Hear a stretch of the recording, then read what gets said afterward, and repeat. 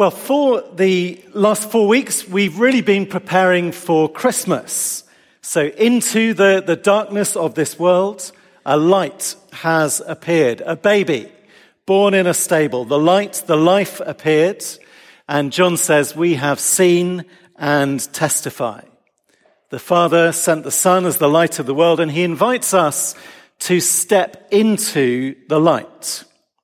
That is a hard thing to do, we've said, a humbling thing to do. In the light, our deeds are exposed. So we need to repent. We need to be forgiven. But in the light, Jesus meets us and he restores us and he gives us the right to be children of God. Christmas is glorious in what it means. But most of us, many of us here, will be influenced by Western individualism.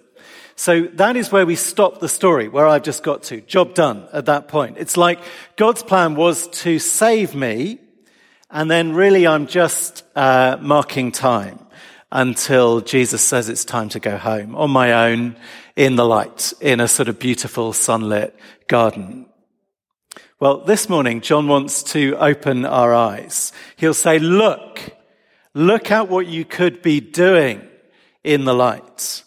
And look at who else is there all around you. Open your eyes and look around, because there are others who stepped into the light before you did. And even now, there are people who are stepping out of darkness, shaking off the old way of life, the old way of walking, maybe frightened by what that means, but full of joy to be children of God with you, walking now with Jesus. So please open up 3 John if you haven't kept it open. It is, I think, the only book of the Bible in our Bibles that doesn't have a page number visible on the page, because it is so short. Page 1230 is the page, and we have 3 points about walking in the truth. So the first one is very similar to 2 John last week. Notice again that truth gets top billing, where maybe we would expect a different idea to dominate. Verse 1 is all about love, but verse 1, my friend, my dear friend Gaius, whom I love in the truth. Verse 2 is all about the good walk, good health, you'd go well, spiritual progress. Verse 3 is all about joy and faithfulness, but all of them are in the truth. Verse 3, it gave me great joy when some believers came and testified about your faithfulness to the truth, telling how you continue to walk in it. I have no greater joy than to hear that my children are walking in the truth. In our series that we've been in for 4 weeks, the first 2 weeks really focused on the truth. We said Christianity is a revealed religion. Jesus, he came into our world from the outside to give us the truth. And we've said Christianity is a sin religion. Jesus died because I needed someone to pay for my sin. And then last week we got into negative territory, the negative implications of that. If Christianity is a revealed religion and a sin religion, then it must also be a boundaried religion. 2 John says, do not welcome, do not support those who bring a different truth. But the overall concept of truth and sin is massively, massively positive. In the truth is love and joy and good walking and spiritual progress. Authentic apostolic Christianity is verse 4. I have no greater joy than to hear that my children are walking in the truth. Walking in the truth, it is a beautiful idea. Just for a second, to use the theological vocabulary for this, in John's letters, walk in the truth, that is to talk about orthodoxy and orthopraxy. That both of those things are beautiful. He doesn't use those words. Later theologians have used those words. But John, he has not left us to guess what it means to walk in the truth. So for the last time, here is the 3 that we've put up each week, the 3 braided themes in these letters. We've said it is not multiple choice in John's letters. It's not pick any one of these that you think you're good at. It is all three together, but it is very, very reassuring. If you have these three, then you know that you have the Father and the Son. So walking in the truth, it is about obedience to the commands of Jesus, orthopraxy, right practice. Walking in the truth, it's also about practical, active love for the other adopted children of the Father. That is also orthopraxy, right practice. And walking in the truth is also about continuing to believe the great central truths about Jesus, orthodoxy, right doctrine. So walk in the truth and you walk with Jesus. Certainly he is not absent from this imaginary sunlit garden. He is with us by his Spirit and we walk with him. But this morning's focus is all about the other people, the other children of the Father who we also walk with in the light, believing the same things, walking in the same direction. And as we walk there, we discover such a collection of others going in the same direction. Unity is not about sitting still in the sunlit garden on your own. I think that is how most of us think of unity. It's about sort of good behavior in an English country garden. That's the idea. Sitting still in the garden, maybe even sharing your picnic with some others who happen to be sitting on their own nearby. So I'm here with my sandwiches, and you're over there with your jollof rice, and unity means smiling and waving, and it means me really hoping that you'll swap one of my horrible sandwiches for some of your rice. Is that the unity that we think that Jesus wanted? If so, no wonder we find it difficult. That is sort of commanded unity. Pointless unity, isn't it? Unity without really anything in common. So no, get rid of the garden. Get rid of the garden. Who ever said that the Christian life was like being in the garden already? We've come into the light out of the darkness. And the dangers and the cliffs, they are all around us. And we have an urgent shared purpose. We are to walk with Jesus, reaching out into the darkness to others at risk of their opposition, in danger of falling back into the darkness ourselves, and rejoicing every time we can bring the light of God into a life or a home or a community. And on that walk, we're not here with sandwiches. I'm here in my armor. That's the Advent collect. Cast away the works of darkness and put on the armor of light. I'm in my armor and you're in your armor, and I don't care if you're fueled by rice or sandwiches because we are doing this together. Walking in the Old Testament is a metaphor of obedience. He shows us the road and we are to walk in it, neither turning to the right nor to the left. And walking in the Bible is about purpose. It's about where we're going and what we're doing. And of course, I love those who share that purpose and help me with it and pull me out of the swamps when I fall in. And of course, the apostle has no greater joy than hearing that we are walking in it still. Unity in the truth is a totally different thing from niceness in the park. It is beautiful and joyful and loving and real, and it is changing the world. I've sort of been as a Christian. I've gone as a Christian to meet other Christians in Rwanda and Kenya and Singapore and Australia and Crimea and Albania. And I found brothers and sisters in every place. And the cultures across that range are so different.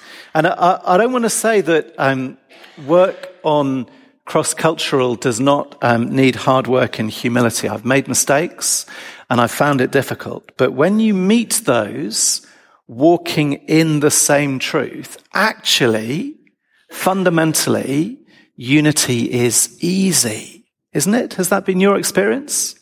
I've stepped off a plane and onto a bus and been dropped in a village somewhere in the middle of nowhere, and I've evangelized alongside people that I'd only just met. With total trust and confidence. I've prayed with them. I've been trusted by them with deep pastoral needs. I've learned how to love Jesus more from them. They have trusted me to teach them and to speak to their friends about Jesus, compared to trying to create unity where there is not agreement in the truth. This is beautiful and easy. And of course, we do not need to get on an aeroplane. Look to your left and look to your right. Step outside of All Souls as you walk to the tube, and think of all the other Christians in this room and in this town. This is beautiful and this is easy at one level. And because truth is about walking and because truth is purposeful, John's headline for us is our second point. Those who walk in the truth ought to support other people of the truth. Really, the whole sermon this morning is there in that verse 8 and that word that I have in capitals in the heading. Let me read you verse 8.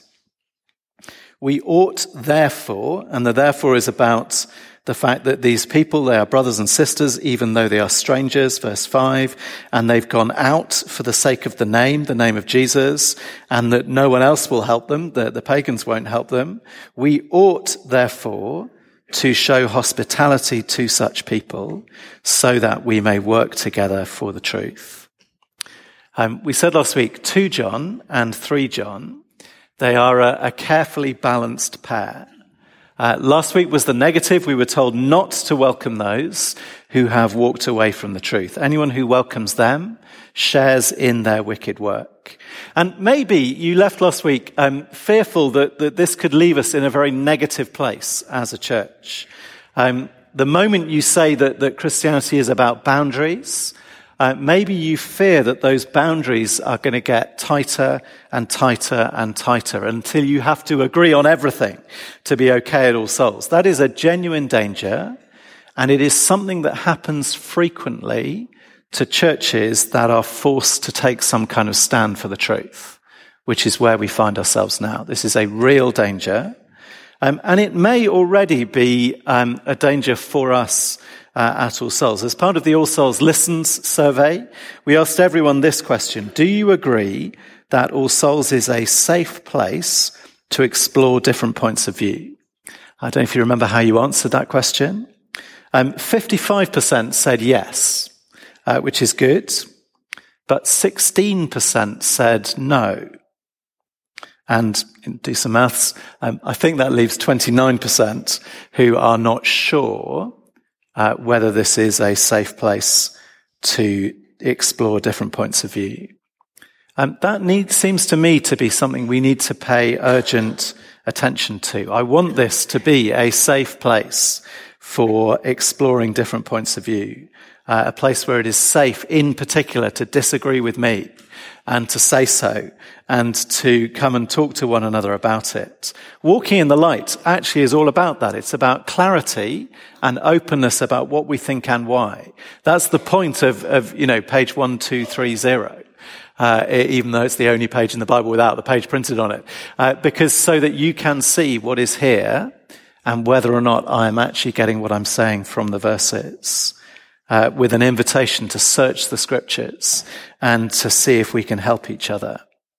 To become a negative, tighter and tighter church would be a bad thing to be. I read a book recently on how important creeds are, the kind of thing I was talking about with approval last week, and I was agreeing with lots of the book until the creeds started getting longer and longer and longer.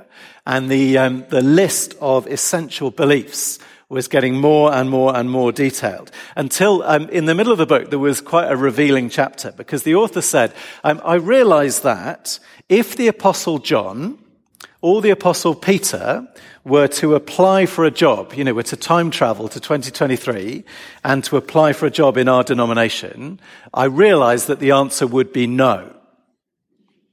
They would not get selected. They would not pass the test. And the author, I was thinking, what are you going to say next? The author said, and that is a good thing. I thought, I don't think it is. I'm not sure that's right. I think that's a sign the whole project has got totally out of hand. There are boundaries. There are truths that really matter. Actually, Christmas and Easter, the crucifixion and the resurrection, are some of the really big ones. And there are behaviors. It's not just orthodoxy, it's also orthopraxy. There are behaviors that really matter. Jesus gives us commands about how to live, anger and pride and greed, and also commands about sex and about holiness. But the goal is not to reduce the space of agreement until it's just you left on the head of the pin. And actually, to be honest, most of the time you're not sure about you. The goal is a shared space where we have shared belief and shared purpose so that we can support each other in what is genuinely the same work.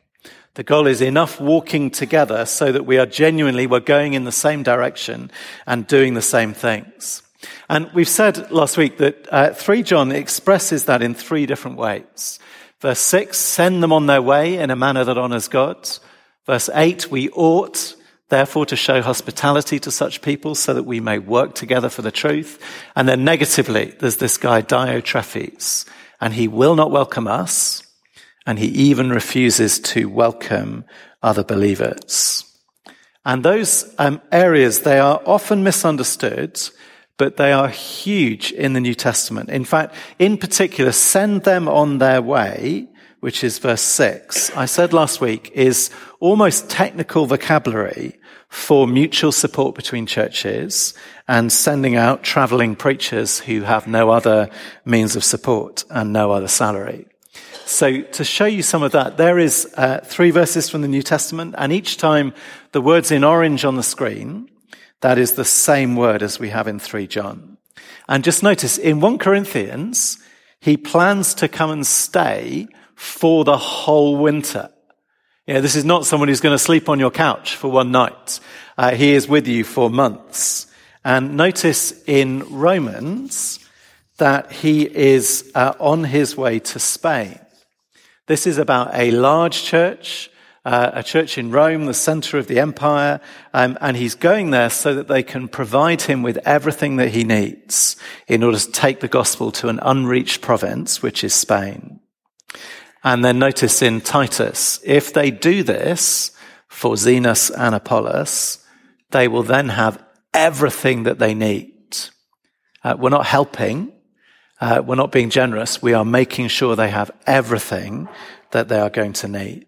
And then let me see if we can do this visually. So when we send them on their way in a manner that honors God, I think naturally and easily we think about a box of chocolates. So it's lovely. Quite often when I go and speak somewhere, they often give me a box of chocolates, and that is lovely. Please don't stop doing that. And that's appropriate. It's unnecessary, but appropriate because you support me.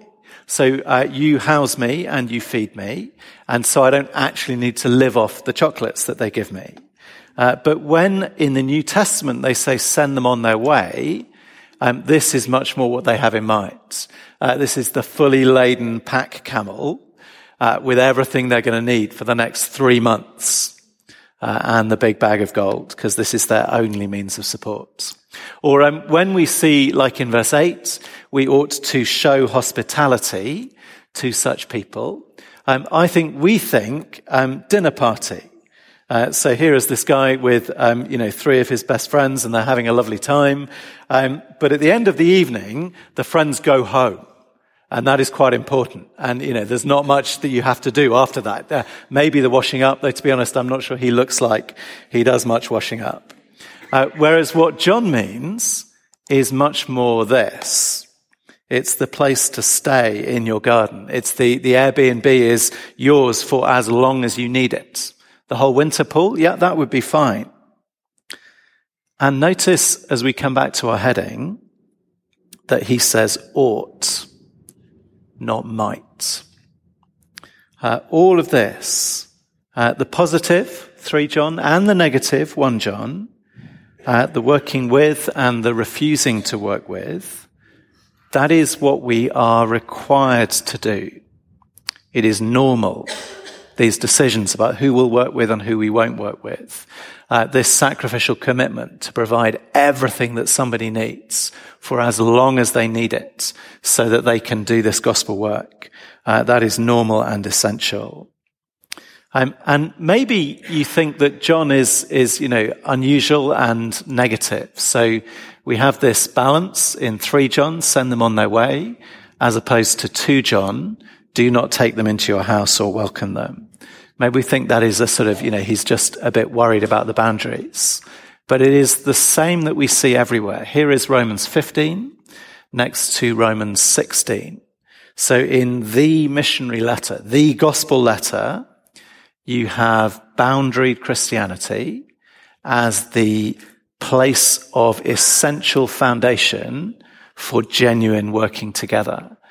So he writes the letter so that they will assist him on his journey, send him on his way, chapter 15.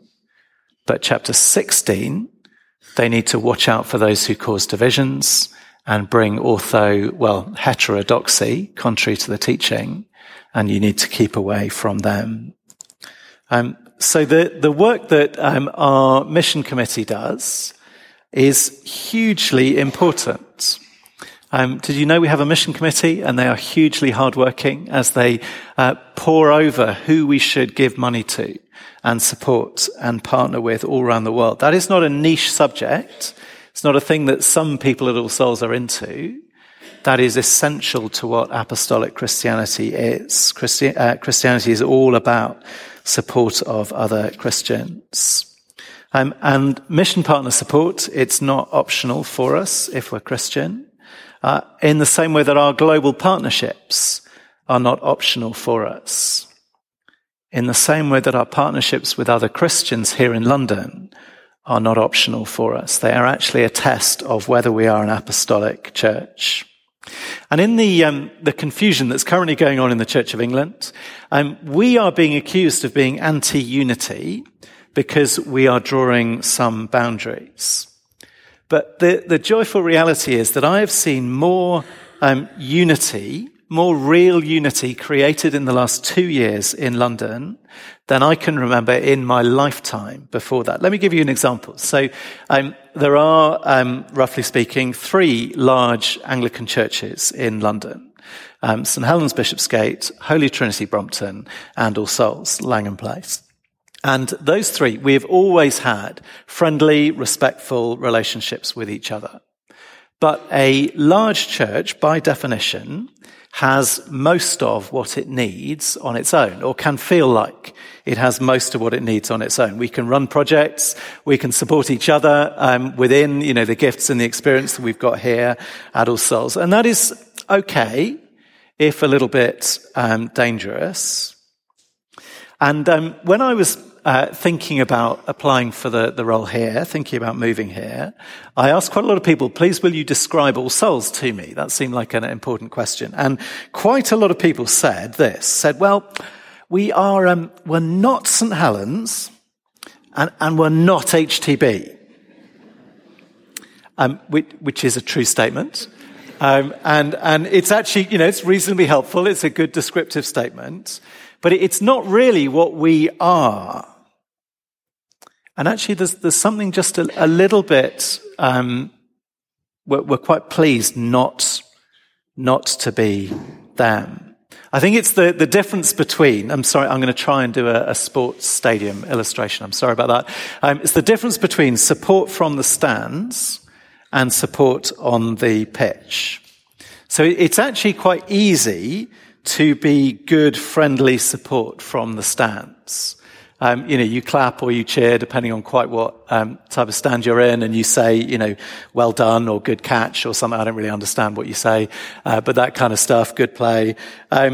It's easier to do that than it is to join them on the pitch.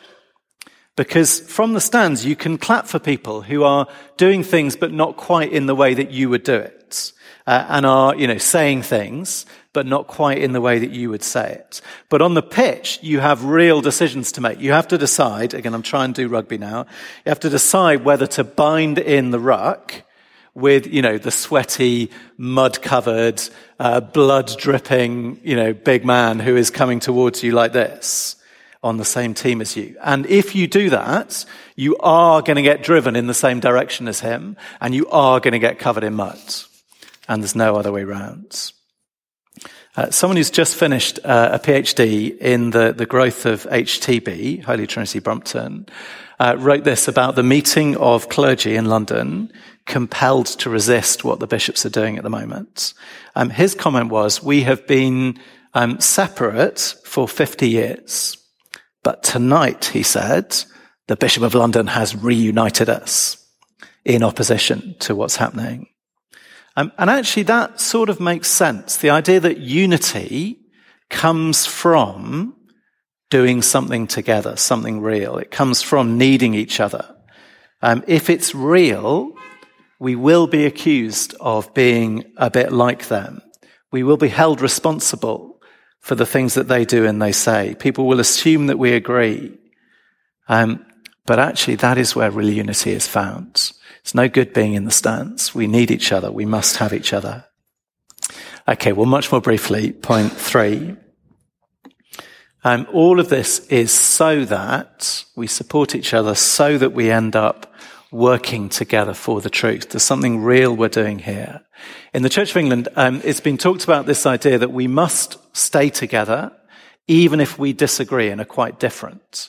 In fact, the illustration that's been used, even if we're so different that we're stretching out our hands, you can't even see that on the screens, and our fingertips are just touching, better to stay still and reach our fingertips out to each other. Do you see that assumes that what we're doing is having a picnic in a park? It assumes that we're not doing anything together. It assumes there's no real need and no real threat.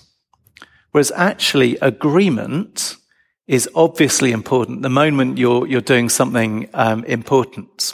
About 20 years ago now, I led a group to the Lake District for a lovely Easter walk, I thought.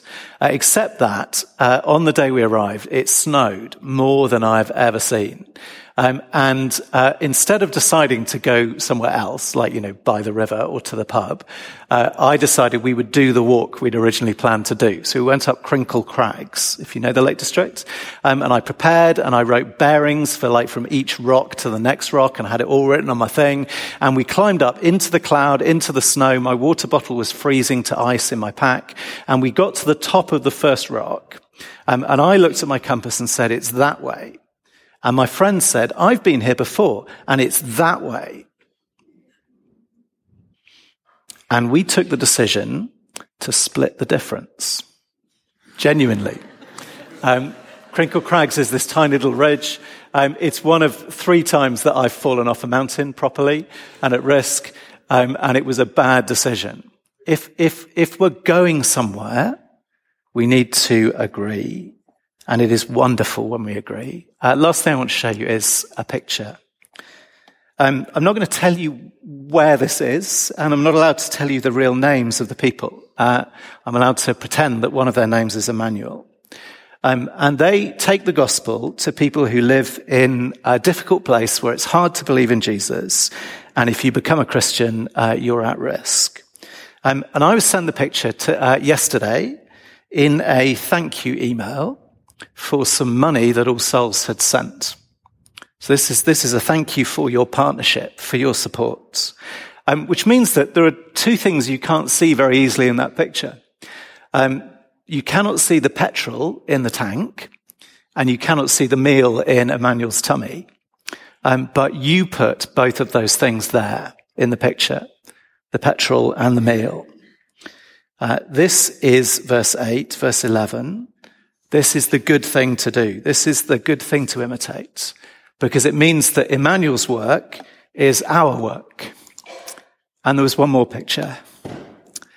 Her name is Dima, and she became a Christian because the motorbike had some petrol and Emmanuel had some food, and told her the gospel. And I opened the email, I'm thinking about 3 John, I'm thinking about this sermon, and I got such a clear sense of the conversation that we are going to have with Dima when we meet her in the new creation. Because it is our work that has led to her becoming a Christian. And she's done that in this incredibly difficult situation where actually the fact that we have supported, but also the fact that we are standing firm for the gospel at very small cost for us, but some cost, when she is standing firm for the gospel at huge cost, is massively important. You know, what we've done is very easy compared to riding on a motorbike and going to tell her the gospel. Go without a donut, go without a coffee, give some money. But 3 John says, because we have welcomed and supported, so we have worked together. And that is walking in the light, unity in the light, working together because we have to, we ought to, and because we want to. Let me pray.